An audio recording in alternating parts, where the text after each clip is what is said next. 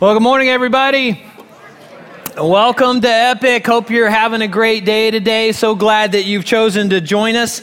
My name is Trent, if you're new with us, and I'm one of the pastors here at Epic, and I'm going to be guiding us today in our message. We're in this series called God Is, and we're continuing in that today. And we are trying our best to correct some of the misperceptions that we have about God. And if you think about it, there are many.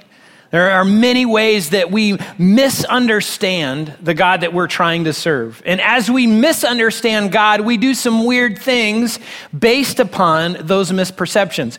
Some of us blame God for things that aren't his fault. Others of us have a bad experience with another Christian or a bad experience with a church, and we take that out on God. And there are some of us that distance ourselves from God, thinking one thing about him, and that thing is not true, and yet we distance ourselves from him. And if you think about it in our terms, if that were happening to us, we would say, hey, not fair. If someone were distancing themselves from us based upon bad information, we'd say, hey, like that's not fair. Why would you think that about me? Why wouldn't you get to know me for who I really am? Why would you believe that when that's not true? And so in this series, what we're trying to do is better understand the God that we are trying to serve. And I think we owe it to ourselves, but more importantly, I think we owe it to God to do that, to really understand him the way that he wants to be understood. Now, if you are new to Christianity or you're exploring Christianity, hopefully today's message is going to answer some questions about Christianity. Today's message is going to be very foundational, what it means to be a Christ follower and what it means to be in that relationship with God, what it means to interact with him and interact with others that claim to be Christ followers. We're actually going to explore something that has intrigued, has confused, has mesmerized people for thousands of years. We're going to explore what is called the Godhead, the relationship between God the Father, God the Son, and God the Holy Spirit. And if you've ever wondered, I wonder how they relate to each other. I wonder Jesus' role in this whole Godhead relationship. I wonder, how does the Holy Spirit fit into this? Then today we're going to explore that together and try to answer some of those questions. So now, as we do this, and this is a little disclaimer I probably should have given all throughout this message series, but anytime we try to explain God, we have to understand that our words are always going to fall short. So how do we, created beings, finite beings, describe a God that's infinite? How do we describe a God that cannot be understood fully by us? I mean, how do we comprehend a God who would willingly die for us while we are shaking our fist at him saying, leave me alone? I wouldn't do that for people. You wouldn't do that for somebody else.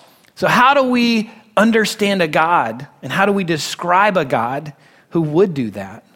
So just know today, if you get to the end of today's message or you're out at lunch today talking with somebody going, yeah, he fell short. I agree with you, okay? I get it. I'm going to fall short today. My words just aren't going to fully describe the God that we're trying to serve. My words aren't going to do God justice. So what I ask you to do this morning is I ask that you pray for me as I do my best to talk about God as revealed in Scripture. And then I ask that you pray for all of us, that we would understand God the way that he wants to be understood. So let's pray together and then we'll dive in. God, here I stand this morning in this spot, just with all humility, saying, God, I don't fully grasp what it is to be in a relationship with you. I don't fully grasp your nature and your qualities. And Lord, today what we're going to explore in the Godhead, that relationship between God the Father, God the Son, and God the Holy Spirit, Lord, I just admit, I don't fully get that. And many of us don't. And yet in order for us to have a strong relationship with you, in order for us to have a strong relationship with each other, we need to understand that more fully in our lives. So Lord, I pray that today you would help us to see you in this relationship, in the Godhead, in a whole new way. In Jesus' name, Amen. Well, 3 weeks ago, we explored the nature of the great I am. And we watched God introduce himself to Moses, and he said, listen, I am who I am. And Moses was a little bit confused by that. And we learned in that message that we go back as far in time as possible, that we can humanly go back and we get to God. So God has always existed and God will always exist. God lives outside of our concept of time and space because God created those things. We also learned that God will not be defined by us. God will not live in the little box that we try to put him in. God is bigger than that. He lives outside of our misconceptions about him. God is who God is, not who we want him to be. Over the past 2 weeks, we learned that God is a father. And Tim did a great job of showing us the Father's love for prodigal children. And the reality is all of us are prodigal children. All of us have turned away from God and gone on our own path away from him. And God is a loving Father who can't wait to welcome all of us back home. And then last week, we saw how Jesus stepped in to rescue someone in a moment that they did not deserve to be rescued. They hadn't earned it. They didn't deserve it at all. And we learned that God does that with us. God steps in to rescue us in those moments when we don't deserve it. And we learned that God is for us. God is not against us. Now, today, we're going to start in Genesis chapter 1, a place that we've been before, but we're just going to briefly hit that as we explore the nature of the Godhead. So Genesis chapter 1, verse 1 says, "In the beginning, God." So again, before there was a beginning to be at, God was already here. In the beginning, God, he created the heavens and the earth. The earth was formless and empty, and darkness covered the deep waters. And the Spirit of God was hovering over the surface of the waters. Then God said, "Let there be light." And there was light. So all throughout Genesis chapter 1, God speaks and says, "Let there be," and then whatever God says, "Let there be," happens. So light bursts into existence at the word of God. The sky was formed, water appeared, land came together, plants were created, the seasons happened, animals were made. Whatever God said happened. And I just love that about our God. If God has said something, you can be sure it's going to happen. It may not happen when you want it. It may not happen how you want it, but it will happen because God has spoken.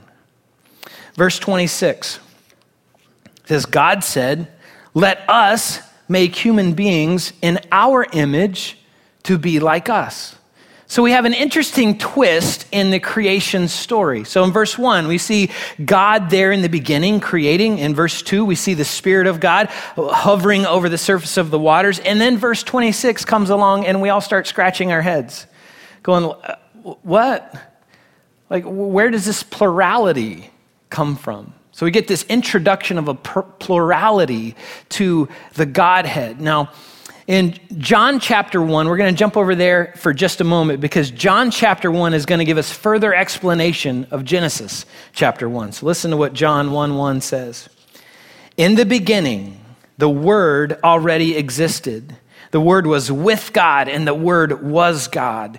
He existed in the beginning with God. God created everything through him, and nothing was created except through him. The Word gave life to everything that was created, and his life brought light to everyone." And we're going to jump down to verse 14. "So the Word became human and made his home among us. He was full of unfailing love and faithfulness.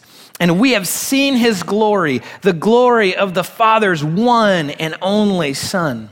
So verse 14 tells us who the Word is. The Word is Jesus. Now we're going to read back through those first two verses of John chapter 1, putting Jesus in it. So if you have a Bible at home, or if you have a Bible with you, I encourage you to write Jesus right above where it says the Word. Okay, so that's what we're talking about. We're talking about the Word. We're talking about Jesus.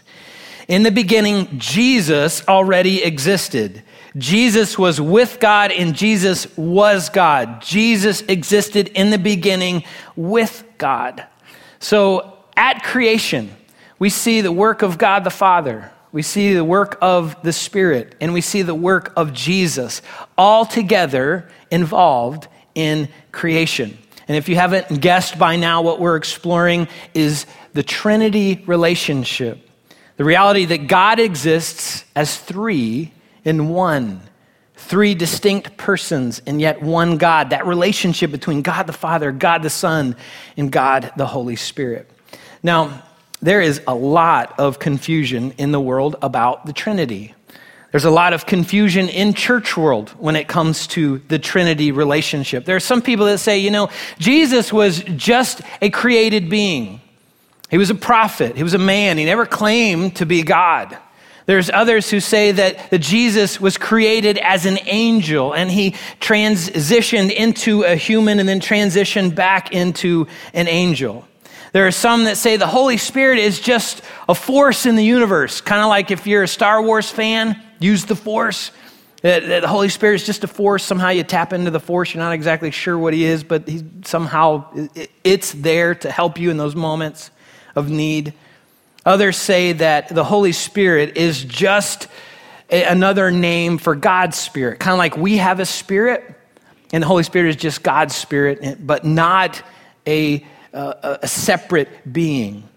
Christianity is the only faith system that claims that God exists in a relationship between God the Father, God the Son, and God the Holy Spirit. Three distinct persons and yet one God.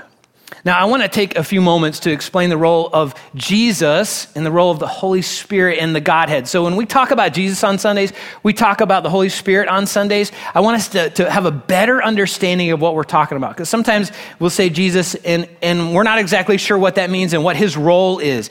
This will give us a framework to operate under. So as we move forward together in studying anything in Scripture where Jesus comes up, the Holy Spirit comes up, God the Father comes up, we have a framework to see this through, okay? So 3 weeks ago, we explored the God who introduced himself as I am. And what an answer. Moses goes like, I don't even know your name. Like, what's your name? And God goes, I am. Like, how profound. I mean, there's so much in that we can't even fully comprehend. Not I was, not I will be, but I am. I am who I am. I am who I'm always, who I've always been, and not who you just want me to be, not the label that you put on me, but I am. In John chapter 8, Jesus was talking with some Israelites who had worshiped the great I am. And he has this conversation with them, and he says this very strange thing. So like, put yourself in this spot. You're an Israelite. You've understood the great I am. You've understood that story, how God introduced himself to Moses, and you're talking to Jesus, and Jesus makes this statement, okay? So in John 8, verse 58, Jesus says, listen, I tell you the truth. Before Abraham was ever born, I am. All right, so Jesus is saying, listen, like, here I'm alive now. Abraham lived a long time ago. Before Abraham ever lived, I am. Jesus used the exact words that God the Father used when he introduced himself to Moses. The exact words. And the Israelites listening to this, they were furious. You see, in Jesus' day, it was a crime to make yourself equal to God. So if you ever came out and got a little bit, had a inflated self-esteem day, like, I'm pretty cool, I'm pretty awesome, almost up there with God, everybody else around you would pick up a stone ready to kill you. I mean, you never made statements like that. The Israelites were ready to kill Jesus for that statement. And Jesus knew that. He knew that he would step on some nerves the moment he said, I am. And if that weren't true, Jesus could have easily said, listen, let me correct, there's some misperception about me. I'm just a created being. I'm a prophet. I'm telling people about God, or I was created as an angel, so I'm just telling people about God. Jesus could have done that, but he didn't. He chose his words carefully. He knew exactly the words that God the Father used to talk to Moses. And he used those exact words to describe to the Israelites around him who he really was. Now listen to Philippians chapter 2. Starting in verse 6, talking about Jesus, it says, though he was God, again, talking about Jesus, he did not think of equality with God as something to cling to. Now let that settle for just a moment. Though he was God, he didn't hold on to that and say, I'm holding on to this, I'm God. I'm going to show up on planet Earth and tell them what they need to do, how they need to live. That's something you and I would do, something I would do. But instead, verse 7 says, instead, he gave up his divine privileges. Now, in order for Jesus to give up something, he would have to have it. It would have to be in his possession if he's going to give it up. And so in this moment, he gives up divine privileges, meaning he is divine. Now, there are only two types of beings in existence in our universe. There are divine beings, and there are created beings. There are only three divine beings: God the Father, God the Son, and God the Holy Spirit. All other beings are created beings: angels, humans, animals. That cockroach you keep trying to kill, but it keeps showing up. It just won't go away. All other beings are created beings. And so again, for Jesus to give up divine privileges means that he had divine privileges to give up. We're not talking about an angel here. We're not talking about a prophet. We're talking about God himself. So Jesus, as a divine being, the second member of the Godhead, look at what he does when he gives up these divine privileges. And think about this through the filter of your life. Would you do this? He took the humble position of a slave and was born as a human being. When he appeared in human form, he humbled himself in obedience to God and died a criminal's death on a cross. So Jesus said, listen, I'm going to give up my divine privileges. When I come to planet Earth, I'm just going to come to serve. I'm going to come to serve those people that I helped create so that they can have a relationship with God again. I'm going to die so they can live. I mean, would you do that? I know I wouldn't. But God did.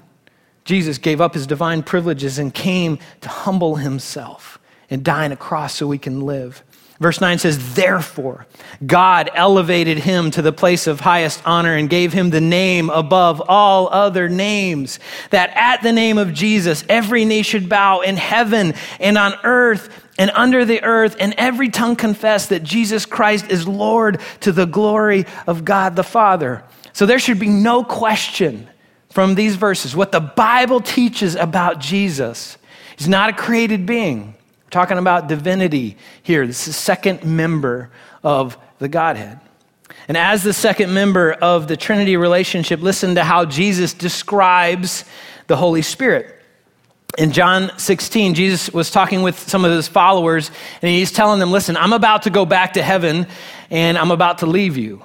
And they're all confused, going like, how could this be a good thing? And Jesus says, listen, it's best for you that I go away. And they're going, how could that be a good thing? I mean, we have you here now. We see your miracles. I mean, we can touch you, feel you, talk to you, listen to you. This is great. And Jesus says, something better is coming. Something better is going to happen. Because if I don't go, the advocate, meaning the Holy Spirit, won't come. If I do go away, then I will send him to you. Now listen to how Jesus describes the Holy Spirit. And when he comes, he will convict the world of its sin and of God's righteousness and of the coming judgment. In verse 9, the world's sin. If you've ever wondered, like what's the unpardonable sin? Here it is. The world's sin is that it refuses to believe in me. It's the only sin that God can't forgive. Refusing to believe that Jesus is who he said he was, that Jesus is God in the flesh and he died so we can live. Verse 13, Jesus continued and he said, when the Spirit of truth comes, he will guide you into all truth. He will not speak on his own, but will tell you what he has heard. He will tell you about the future. He will bring me glory by telling you whatever he receives from me. So Jesus is making it very clear that the Holy Spirit is the third member of the Godhead, that the Holy Spirit is a divine being. He's not just a force that you can maybe tap into out there. He's not just a description of God the Father's Spirit. He is the third person of the Trinity. Now, when we're trying to understand something that is difficult to understand, it's often helpful to think about what that thing is not. So follow that thought with me for just a moment. We're going to try to come in the back door and look at the Trinity from a different perspective. The Trinity does not mean that God is a shapeshifter. Do we have any X-Men fans out there? Yeah, a few X-Men. Okay, so God is not a mutant that changes, morphs to change whatever is needed in that situation. So God doesn't change into Jesus whenever Jesus is needed. He doesn't change into the Holy Spirit whenever the Holy Spirit is needed. And we see that best at Jesus' baptism. So Jesus is on planet Earth. He comes up to his cousin John and says, hey, I need to be baptized. And that demonstrated a remission of sins. And obviously, Jesus didn't need to turn from sins. He was perfect, but he modeled that for us. So it demonstrated that. And he said, listen, I need to be baptized. And John goes, I shouldn't be baptizing you. You should be baptizing me. And Jesus said, no, this is what needs to happen. And so John baptizes Jesus. Jesus comes up out of the water. The Holy Spirit shows up in the form of a dove, lands on Jesus. And then God the Father parts the heavens and says, this is my Son, who I am so proud of. So God did not morph in that moment into Jesus, into the Holy Spirit, and back into this voice booming from the heavens. So God is not a shape shifter. The Godhead exists as three distinct persons, distinct in role and in function. God the Father is not Jesus or the Holy Spirit. Jesus is not God the Father or the Holy Spirit. The Holy Spirit is not Jesus. The Holy Spirit is not God the Father. So again, God is not a shapeshifter. The Trinity also does not mean that we serve three gods. There's some people that go to that extreme. So, apparently we serve three gods. We don't. The Bible is clear on this. Deuteronomy 6:4 clearly says, the Lord our God, the Lord is one. Is one. We serve one God. And we all go, what? Like I was tracking with you there for a moment, and then all of a sudden you turned a corner, where are we again? I'm not so sure. There's all kinds of illustrations out there to help us understand God. And some of those illustrations are actually helpful. Some illustrations are actually wrong in theology and they actually lead us down a wrong road. So again, every illustration is going to fall short. Every time we try to capture God and explain him, we're going to fall short in that. But one of the best illustrations that I've heard is a family. So a family is one of the better illustrations I've heard it to help us understand that relationship between God the Father, God the Son, God the Holy Spirit, this Trinity relationship. Now, what's going to come up on the screen is a picture of my family. You see my wife and I, and then our 4 kids. And so let me ask this. When you look at the screen, you look at my family there, how many families do you see? It's not a trick question. If you had a bad night last night, you were out too late doing stuff you shouldn't do, you might see 2 families, but there's really only one family up there, okay? All right, so when you look at my family, there's one family there. There are 6 members to my family, but there's only one family. The same is true with the Godhead. There are 3 members of the Godhead, each having a distinct role and function in God's family, but there is only one Godhead. I hope that makes a little sense to you. I hope that's starting to clear up some of the muddiness that can be around this subject. Now, you might be sitting here thinking, like, what's this matter? Who cares? Like, who cares if Jesus was created or if Jesus is a divine being? How does that impact my life? Who cares if the Holy Spirit is really a divine being or just a force out there? I mean, like, does it matter? Well, it matters, and here's how it matters. The Bible teaches the reality of the Trinity. Jesus taught the reality of the Trinity. The Holy Spirit teaches and confirms and points us to the reality of the Trinity. And if the Trinity is not real, then what's recorded in the Bible is false. And we shouldn't believe the Bible. Our faith has nothing to stand on because our faith stands on the Bible. So our Bible shouldn't be believed if the Trinity is not real. And our faith is on thin ice. Like, what are we really believing in if the Trinity is not real and it's not backed up in Scripture? Think about this. If Jesus isn't God, then a created being died for us.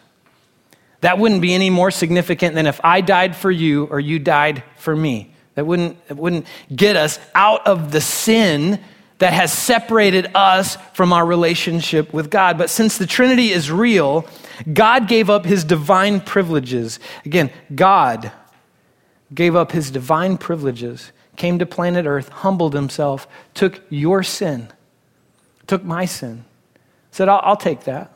Yeah, that thing you did last summer? Yep, I'll take it. Yeah, that way that you treated that person that wasn't good? Yeah, that horrible thing that you think you can never be forgiven for? I'll take it. I'll take it as if I did it. And I will die for your sins so that you can be restored to God, so that you can have eternal life. And eternal life only comes through the shed blood of Jesus Christ, God in the flesh. Again, if Jesus was just a created being, his death means nothing. It means nothing. But because he's a divine being, it means everything. And if the Holy Spirit weren't a divine being, then he couldn't teach us about Jesus. He couldn't convict us of sin. He couldn't empower us to live the way that God wants. And he could not guarantee our eternal salvation. Our faith is built upon the reality of the Trinity. Here's another reason why this is so important. Ephesians chapter 1, verse 5 says, God decided in advance to adopt us into his own family. So that's the Godhead that we've been talking about. This is God's family here. And he did that by bringing us to himself through Jesus Christ.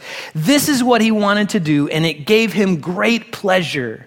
Again, God's family is a Trinity relationship between God the Father, God the Son, and God the Holy Spirit. Now, I want you to imagine with me for just a moment. Let's just imagine that we have God the Father, God the Son, and God the Holy Spirit on stage with me where we can all see them, okay? I want you to imagine what their relationship is like.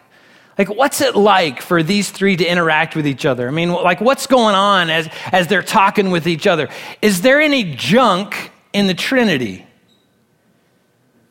Is there any dysfunction going on between them? Are there any power struggles happening? Is there any trash talk happening behind somebody else's back? I mean, is the Holy Spirit saying, like, why does everything have to be about Jesus? I mean, I do stuff too. Is Jesus saying, like, why does it always have to be God the Father's way? I mean, I told him I didn't want to die. I said, if there's any other way. And he said, no, I had to do it. You know, is God the Father up there saying, like, why is everybody so hip and cool on Jesus? You know, they got the Jesus bobbleheads and Jesus t-shirts and bumper stickers. And why is everybody loving the Holy Spirit, but dissing me? There is no dysfunction in the Trinity. There is no dysfunction in that relationship. God the Father is always praising God the Son and the Holy Spirit. Jesus is always making over the Father and the Holy Spirit. The Holy Spirit is always pointing people to Jesus and God the Father. The only dysfunction that happens in the Godhead is the dysfunction that we bring into it. Again, Ephesians 1:5. It says, God decided in advance to adopt us into his own family by bringing us to himself through Jesus Christ. So if you have put your faith and trust in Jesus as your Lord and Savior, you have been invited into a perfect relationship between God the Father, God the Son, and God the Holy Spirit. That's why how we live is so incredibly important. A Christian who doesn't live like a Christian does damage to to God's family. So in John chapter 17, Jesus prayed. He prayed this. So I'm praying not only for these disciples, meaning the ones that were around him right there in that moment, but also for all who will ever believe in me through their message. So if you've put your faith and trust in Jesus as your Lord and Savior, then when Jesus prayed that prayer, he was praying for you. In verse 21, he said, I pray that they will all be one, just as you and I are one, as you are in me, Father, and I am in you. And may they be in us, so that the world will believe you sent me. So when we live the way that God wants us to, when we resolve conflict that arises, when we speak truth to each other in love, when we humbly serve each other, when we do everything we can to preserve the unity of God's family, the world takes notice. The world looks at that relationship that we have with each other and our relationship with God and goes, what is that all about? Like, I don't get that. I want some of that. That's amazing. I don't see that in my other relationships. I would love to be a part of something like that. So that's why how we live in God's family matters so much. Listen to how the late Chuck Colson described the Trinity in his book called The Faith. He said, the essence of the God of the Bible is his intertwined triune nature of Father, Son, and Holy Spirit. The three continuously pour out love to one another and receive love in return. The Trinity exists as a perfect community of self-giving. In this life, Christians enjoy participation in this community through the indwelling of the Holy Spirit. And then he continues by saying, in the world to come, we will be united with the Godhead in perfect love. The Trinity is our final hope. What could be more central to our faith? So being a Christian not only means that we believe in the Trinity, it also means that we do everything we can to live inside that relationship in a way that honors the Trinity, in a way that honors God, in a way that honors other people around us, in a way that other people outside of the Trinity look in and go, wow, I want some of that. I would love to be a part of a relationship like that.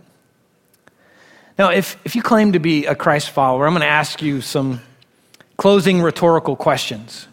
And if you would say, like, hey, I'm just here on vacation, like, I'm not really a believer in Jesus, just got drugged here this morning, guess what? You're off the hook.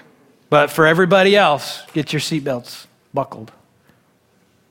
How are you living inside God's family? What kind of a family member are you? Perfect time to evaluate, just a little self-evaluation moment. How are you doing inside God's family? Are you doing damage to the Trinity relationship? Are you resolving conflict in a way that honors the God who invited you into that perfect relationship? Are you doing everything you can to live in such a way that people outside God's family want to be inside God's family? Are there people at work that watch you and go, not really interested in God because apparently God's not working for you? Or do people see you and go, wow, what do you have? Like, I know you're not perfect, but like, what do you have? You've got something going on. There's some relationship thing that you're in that I don't understand. I would love to know more about it. Are people drawn to God because of how you live? Or are they pushed away from him? How we live inside God's family just might be someone else's final hope for all of eternity. So how we live matters. The Trinity matters. It's our final hope. Nothing could be more central to our faith.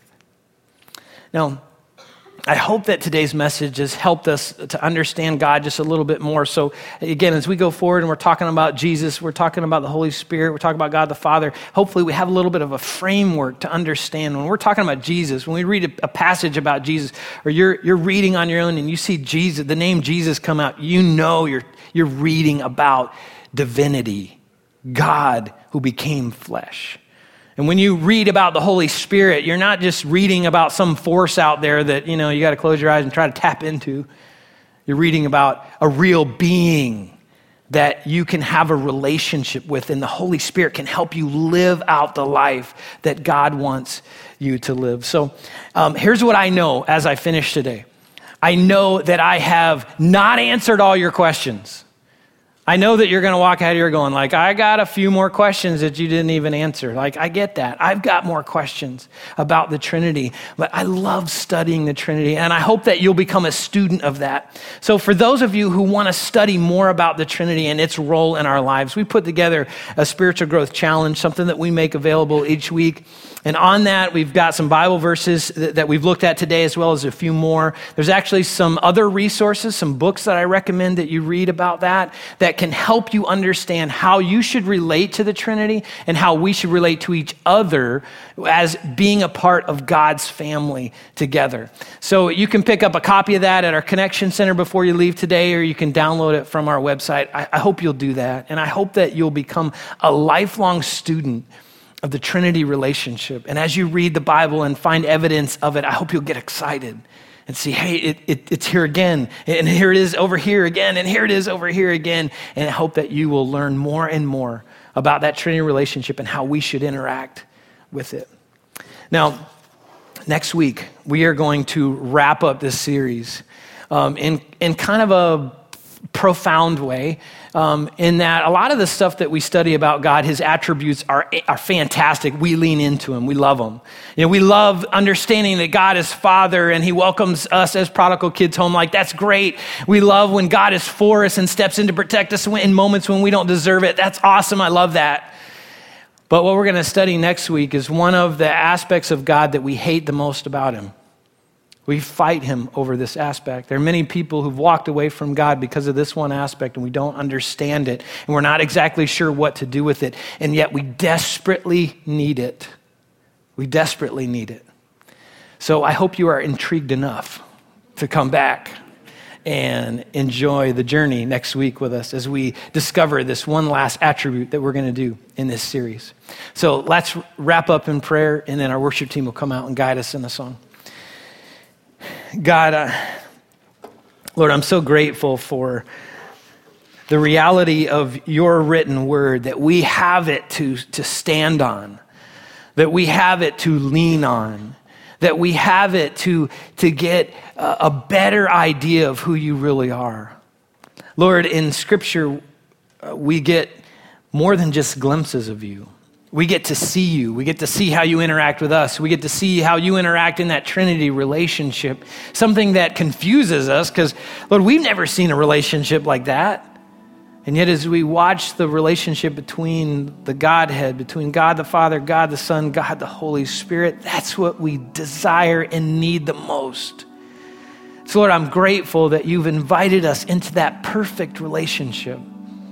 And you ask, as members of that perfect relationship, that we interact with you in a way that honors you, that we interact with each other in a way that honors that perfect relationship.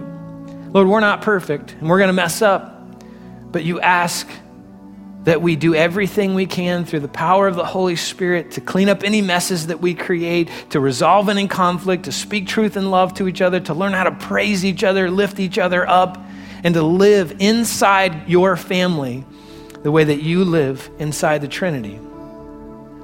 So, Lord, as we go into our week, I pray that we'll take some of this truth with us.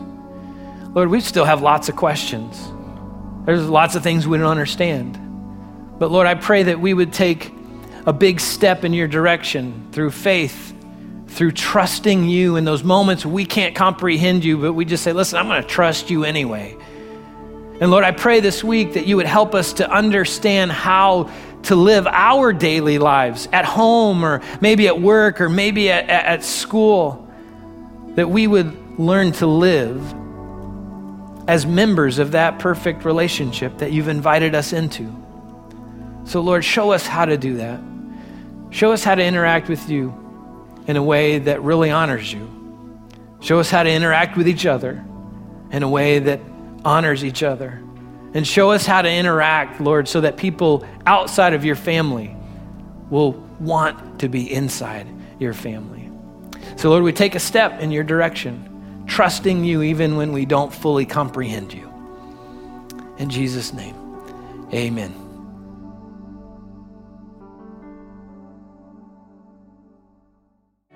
Amen.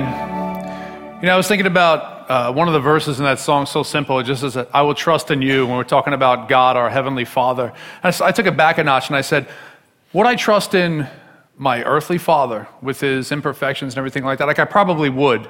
And then I think about my perfect Heavenly Father. Would I trust in him? And I would. And maybe that's something that you need to take home with you this week and maybe just kind of wrestle with that, think about that, pray about that. Would you trust in your perfect Heavenly Father? Well, good morning, everybody. My name is Chris, and I've got just a couple of announcements for you before we go ahead and release you today. Well, yesterday, we were over at PC3, and we put 30-plus students and adults on a bus, and we shipped them on over to Panama City to a youth camp called Big Stuff.